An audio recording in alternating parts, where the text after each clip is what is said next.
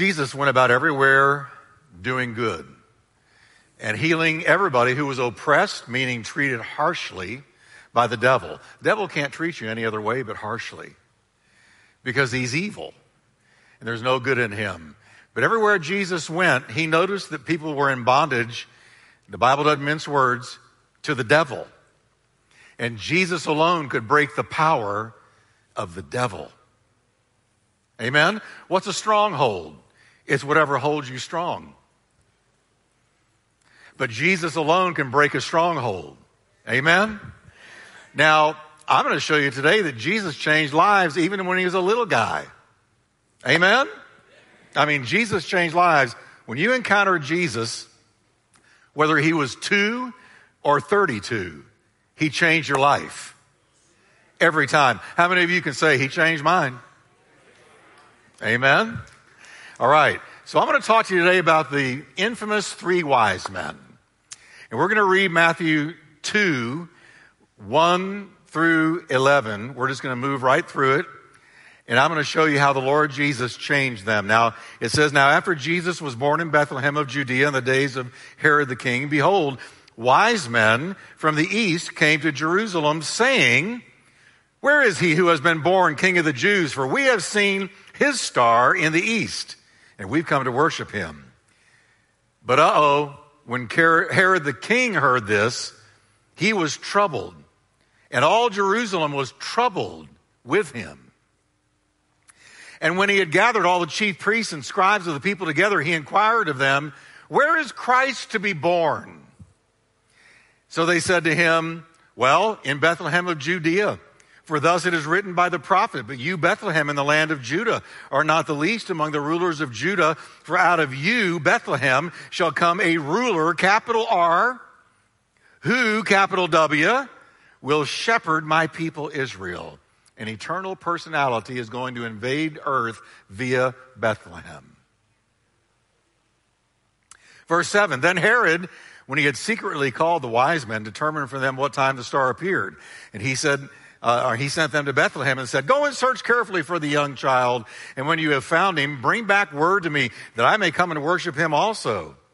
And when they heard the king, they departed, and behold, the star, which they had seen in the east that had temporarily disappeared, reappeared and went before them till it came and stood over where the young child was.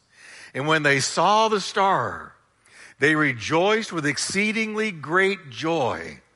In verse 11, when they came into the house, they saw the young child with Mary, his mother, don't know where Joseph was, and fell down and worshiped him. I said they fell down and worshiped a 2-year-old. Don't ever do that. This one was unique, right? And when they had opened their treasures, they presented gifts to this little 2-year-old. Gold, frankincense, and myrrh. Thank you, Lord, for your word. Bless it to our hearts today in the name of the Lord Jesus, the Son of the living God. Would you breathe a prayer, church, and say, speak to me today, Lord. I receive it.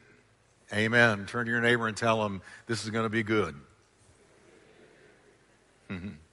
Now, I like digging deep and just kind of finding out what's behind what's going on and different stories, getting a little history and so on and so forth. And actually, we need to understand that the visit of these wise men was very different from the shepherds. The shepherds went and found Jesus right after he had been born. But these wise men came much later. They visited, they found, discovered Jesus, were drawn to Jesus when he was about 2 years old. So he's been around 2 years already. The word used to describe Jesus, the Greek word, when they walk into the house and it says they saw the young child, the Greek word is not brephos, meaning newborn, but it's paideon, meaning child in training. So at this point, Jesus is a child in training. Paideon. We note that they find him in a house, not in a manger scene, not in a stable, but they find him in a house. So Joseph and Mary have settled down. They've already got a house. And that's where they find Jesus, in Bethlehem, in a house. Now, the story here begins with a beautiful, mysterious, never-before-seen star hanging over Israel that three, no doubt, Persian astronomers who lived east of Israel saw hanging in the sky. They were used to checking out the constellations. They knew what the skies looked like at night. They knew how to track the movement of the constellations. And suddenly they see this star that they've never seen before. It is absolutely unusual. It's unique. And it's not like a meteorite that is there and gone, but it's hanging over Israel. They've never noticed it, and they're instantly intrigued because they're astronomers. Now, the Bible calls these wise men magi, and they were not Jewish, but they were Gentile. Very important. They had nothing to do with Abraham, Isaac, Jacob, Moses. They were not under the Abrahamic or Mosaic covenant. They were not Jewish. They were Gentile astronomers, intelligent, educated, philosophers, men of learning. And again, though we don't know for sure, there's really little doubt that they came from Persia, because Persia was to the east of Israel, and these wise men came from the east. Now, the landmass of ancient Persia is today Iran and Iraq. Now, having been raised in Persia, it's very likely they were also raised in the false religion called Zoroastrianism. That's a big word, 7 syllables. But Zoroastrianism came from the so-called philosopher and prophet Zoroaster. And like all other cult leaders, he claimed to having received a divine revelation from heaven on how to live. He claimed to be in contact with the divine. And if you're going to achieve purity and rightness with God, you've got to follow the path that Zoroaster laid out. This was a cult religion. He preached the secrets of creation and the lifestyle you had to live to pursue a path of righteousness. And he said, it's given to me alone. And that's what all cult leaders always say. I've received a divine revelation that no one else got, and you're to walk in this. That happened with Mormonism and Joseph Smith and the angel that has supposedly appeared to him in a cave and gave him the Book of Mormon. It happened to Islam, where Muhammad claimed that he was visited by an angel in a cave and given this new way to live, and gave him the Quran. Every false prophet and every false teacher, especially false prophets and false Christs, claim to have had a divine visitation that unique only to them, and you must follow me. And that was Zoroaster, and that's where Zoroastrianism came from. They believed in many gods and in chanting meaningless mantras as the way to become pure. And now, Zoroastrianism is alive and well in many parts of the world today. You may not know about it, but now you do. Now, it's very possible this is what the Magi had been raised in. So they were raised in cultic spiritual darkness, these men. Though they were educated, though they were learned, they were raised with total misconceptions about God and life. So when they see this star, they are very lost men, lost Gentiles. They do not know the way of life, and they see this star. Now, they knew that a star rising in the west over Israel was not normal, because stars don't rise in the west, they rise in the east. So it was so highly unusual what they saw, they decided to go on the original star search.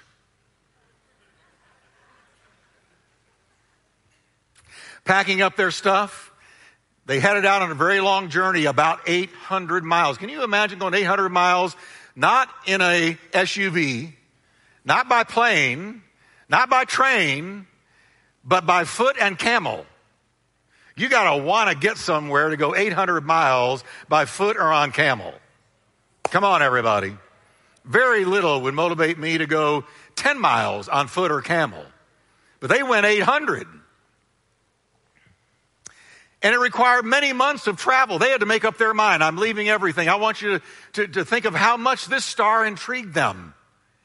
They said, we got to pack up everything. We're going to be gone from home and hearth for months. But that star, something about that star, we got to find out what that star is about. And so they packed up, loaded up the camels, and they began that long journey through very rough terrain. Now I want to pull this story, and I want to point some things out about this story, because we know who sent the star. It was God that sent the star. I don't know what the star was. Was it an angel? I don't know. Was it an actual physical orb that God created just to put up there for this purpose? I don't know. We don't know what it was. I particularly believe it was the Shekinah glory of God. That's what I believe. It was the glory of God. It was some angel or the glory of God hanging over Israel, because Jesus, the prophesied Messiah, had been born, and it was a great big deal to heaven. Amen? So I want you to notice a few things. One, God entered their world to bring them into his world. These were astronomers. They weren't shepherds. They weren't businessmen. They weren't politicians. They weren't farmers. They were astronomers. So God used a method best suited to reach them. What better method than to hang a star they'd never seen up in the sky that he knew would intrigue them and draw them? We see in the Bible that God used many methods. Can I tell you something today? When God wants to get your attention, he knows just how to do it. When God wants to get your attention, he knows just how to do it. Do you remember when God began to first call you to Christ? You remember how God began to reach you from here, there, and everywhere? It seemed like everywhere you turned, you heard about Jesus and couldn't get away from it. Do you remember that? I felt like I was surrounded by Jesus, because I kept running into people telling me about it. In juvenile home, a preacher telling me about it. And after I got out of juvenile home, more people always talking to me about Jesus. When God wants to get your attention, he knows how to ring the right bell. Yes, he does. We see in the Bible that God used many methods to speak to those he was trying to reach in Old Testament times. He spoke to Moses out of a burning bush. What in the world is up with this bush? It's burning, but it's not consumed. How can this be? And it stopped him. He spoke to Abraham by a voice. He spoke to ancient Israel by the prophets and by dreams and by visions. He spoke to Balaam out of a donkey. Something was wrong with that boy that you got to talk to him out of a donkey. But he spoke to Balaam out of a donkey. And what always got me is he argues with the donkey without stopping to think a donkey's talking to him. It's like, man, you're crazy. So now he spoke to these astronomers through a star.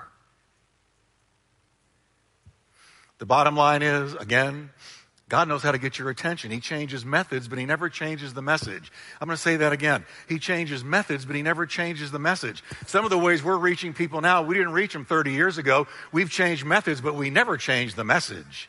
And the message is that Jesus bled and died on the cross for your sins and mine, and that is the unchanging message. The unchanging message. But the methods change. God will teach you to reach people in new ways, with new methods, new approaches. But you got to be real careful with the new methods. You don't give up the old message. See, a new method's great as long as you don't lose the old message. But there are sometimes people in our day are dumbing down the old message in order to put it into a new method. But you can't do that. It won't work. The only thing that changes people is telling them Jesus Christ died on the cross for your sins and mine. He bled and died and rose from the dead. And that's the unchanging message. By way of methods, he knows how to come into your world, how to enter your space, how to get your ear long enough to hear him calling. Behold, I stand at the door of your heart and I knock. And if any man hears my voice and opens the door, he'll do the knocking. You've got to do the opening. And opens the door. I will come into him and fellowship with him and he with me. That's the promise. And you get that way by the old message God so loved the world, he gave his only begotten Son. Whoever believes on him would not perish, but have everlasting life. And so we note that by the time the Magi reached Jerusalem, listen, something amazing has happened to them by way of revelation. Somehow, some way, God had revealed to them in their months-long journey that the unusual star was actually fulfilled prophecy about the coming Messiah. From the time they left to the time they arrived, God was talking to them. When you begin to pursue God, walk after Jesus, come near Jesus, draw near to him, he's going to be talking to you, because revelation unfolds the more you walk in faith towards him. I don't know how, but maybe they knew about the prophecy in Numbers 24:17. The prophet says, I see him, but not now. I look at him, but not nearby. A star comes from Jacob. A scepter arises from Israel. Now, Herod wanted to know, well, hey, they're saying that the Messiah has arrived and he's been born. So he said to his high priest, chief priest and teacher, he said, where is he supposed to arrive? Where is he supposed to be born? And they said to him, they quoted Micah 5:2, but you, Bethlehem, though you are little among the clans of Judah, yet out of you, Bethlehem, shall he, capital H, come forth, who is to be ruler of my people Israel. Listen to this, whose goings, that is, whose movements and whose actions are of old, even from everlasting. So, out of you, Bethlehem, is going to come an eternal personality who has always been. He's not created, he's always been. Jesus was never created, he always was. In the beginning was the Word was with God, and the Word was God.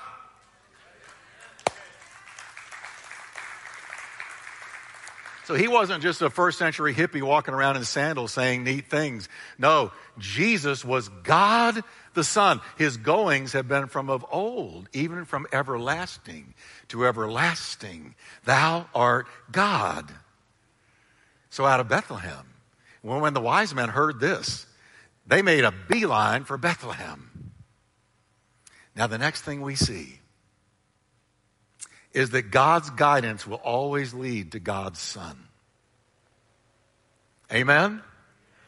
I want you to notice with me, it says that as soon as they left Herod and set out for Bethlehem, per the word of God, as the word of God had said, he's in Bethlehem, the star reappeared and went and stood over a house.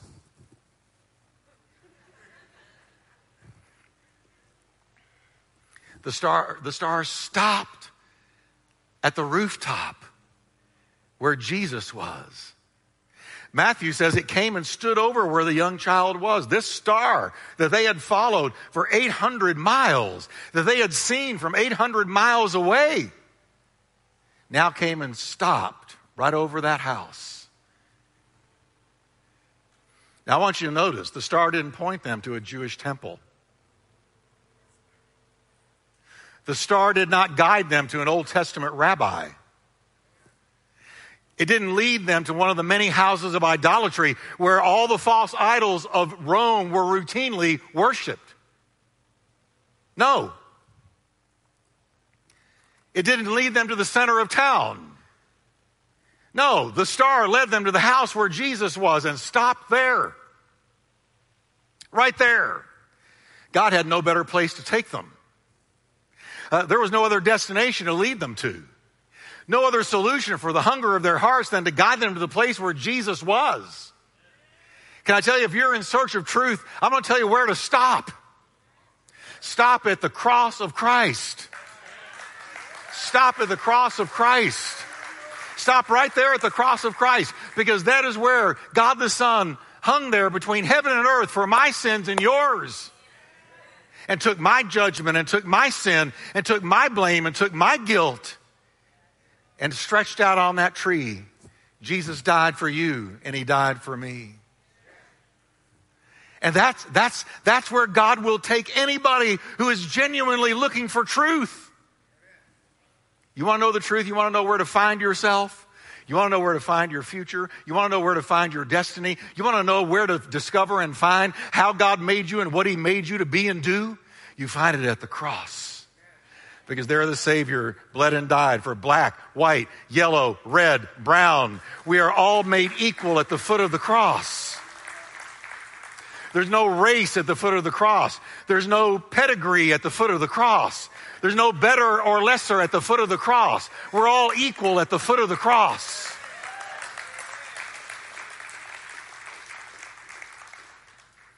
God's answer for the human race hasn't changed. The Bible says God has in these last days spoken to us by his Son. By his Son. He's the sum total of all truth. You like philosophy? Seek Jesus. You like deep wisdom? Seek Jesus. For he has been made to us the wisdom of God. That's where it's all found. All true education begins and ends with Jesus Christ. Finally, we see the effect that Jesus had. And I want you to look at the effect that Jesus had on these magi. On coming to the house, they saw the child with his mother Mary. And look what they did. They bowed down and worshiped him. Worshiped him. Bowed down. Mary standing there. They bowed down. Grown men bowed down at a crib and worshiped a 2-year-old. Because he was more than a 2-year-old. He was God incarnate. God visiting earth. He was God wrapped in skin. He was God come to feel our pain. God come to cry with us. God come to teach us. God come to lead us. God come to redeem us. He was God. So it didn't matter. The chronological age was irrelevant. And they opened their treasures and presented him with gifts of gold, frankincense, and myrrh. So even as a 2-year-old, Jesus radically affected these men. Think about it. Gentile astronomers from a foreign land that had not been raised in Judaism, had not been worshipers of the God of the Bible, became believers and worshipers of Jesus Christ. They were transformed, converted on the spot. And they each gave gifts. And I'm going to talk to you about these gifts briefly, and then we're going to close. They gave gold. First thing, they gave gold. Gold in the Bible always represents royalty. The gold was given to the infant king in token of his royalty. They said, this child is royalty, King of kings, Lord of lords. Amen. And then they gave frankincense. Frankincense is highly fragrant when it's burned. Sort of like first century and Old Testament incense, frankincense. And it was used in worship where it was burned as a pleasant offering to God. So the frankincense was very intentional. They didn't give this by mistake. They didn't give it because it's all they had. They gave frankincense in recognition of his divinity. He was worthy of worship. And they gave myrrh. Oh, what wisdom had been dropped into the hearts of these men. Because the word myrrh means bitterness. And myrrh was used to embalm the dead because it helped preserve dead bodies from decay. What were they saying when they gave myrrh? They knew that one day he would experience the bitterness of his death on the cross. And he would die for the sins of the world. And they gave myrrh, representing that coming event.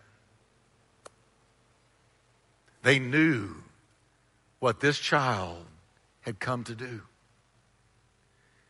Son of Man has come to seek and to save that which was lost. Jesus said, for this purpose I have come into the world. Not to live a good life, get a great house, new car, be rich and famous. No, I came to die. I was born to die for the sins of the world. I'm the sacrificed lamb. I'm the one all the prophets pointed to. All the festivals foreshadowed. I'm the one. Every lamb that was slain through the centuries under Mosaic Judaism was only a type and a shadow of me. I'm the original, final lamb.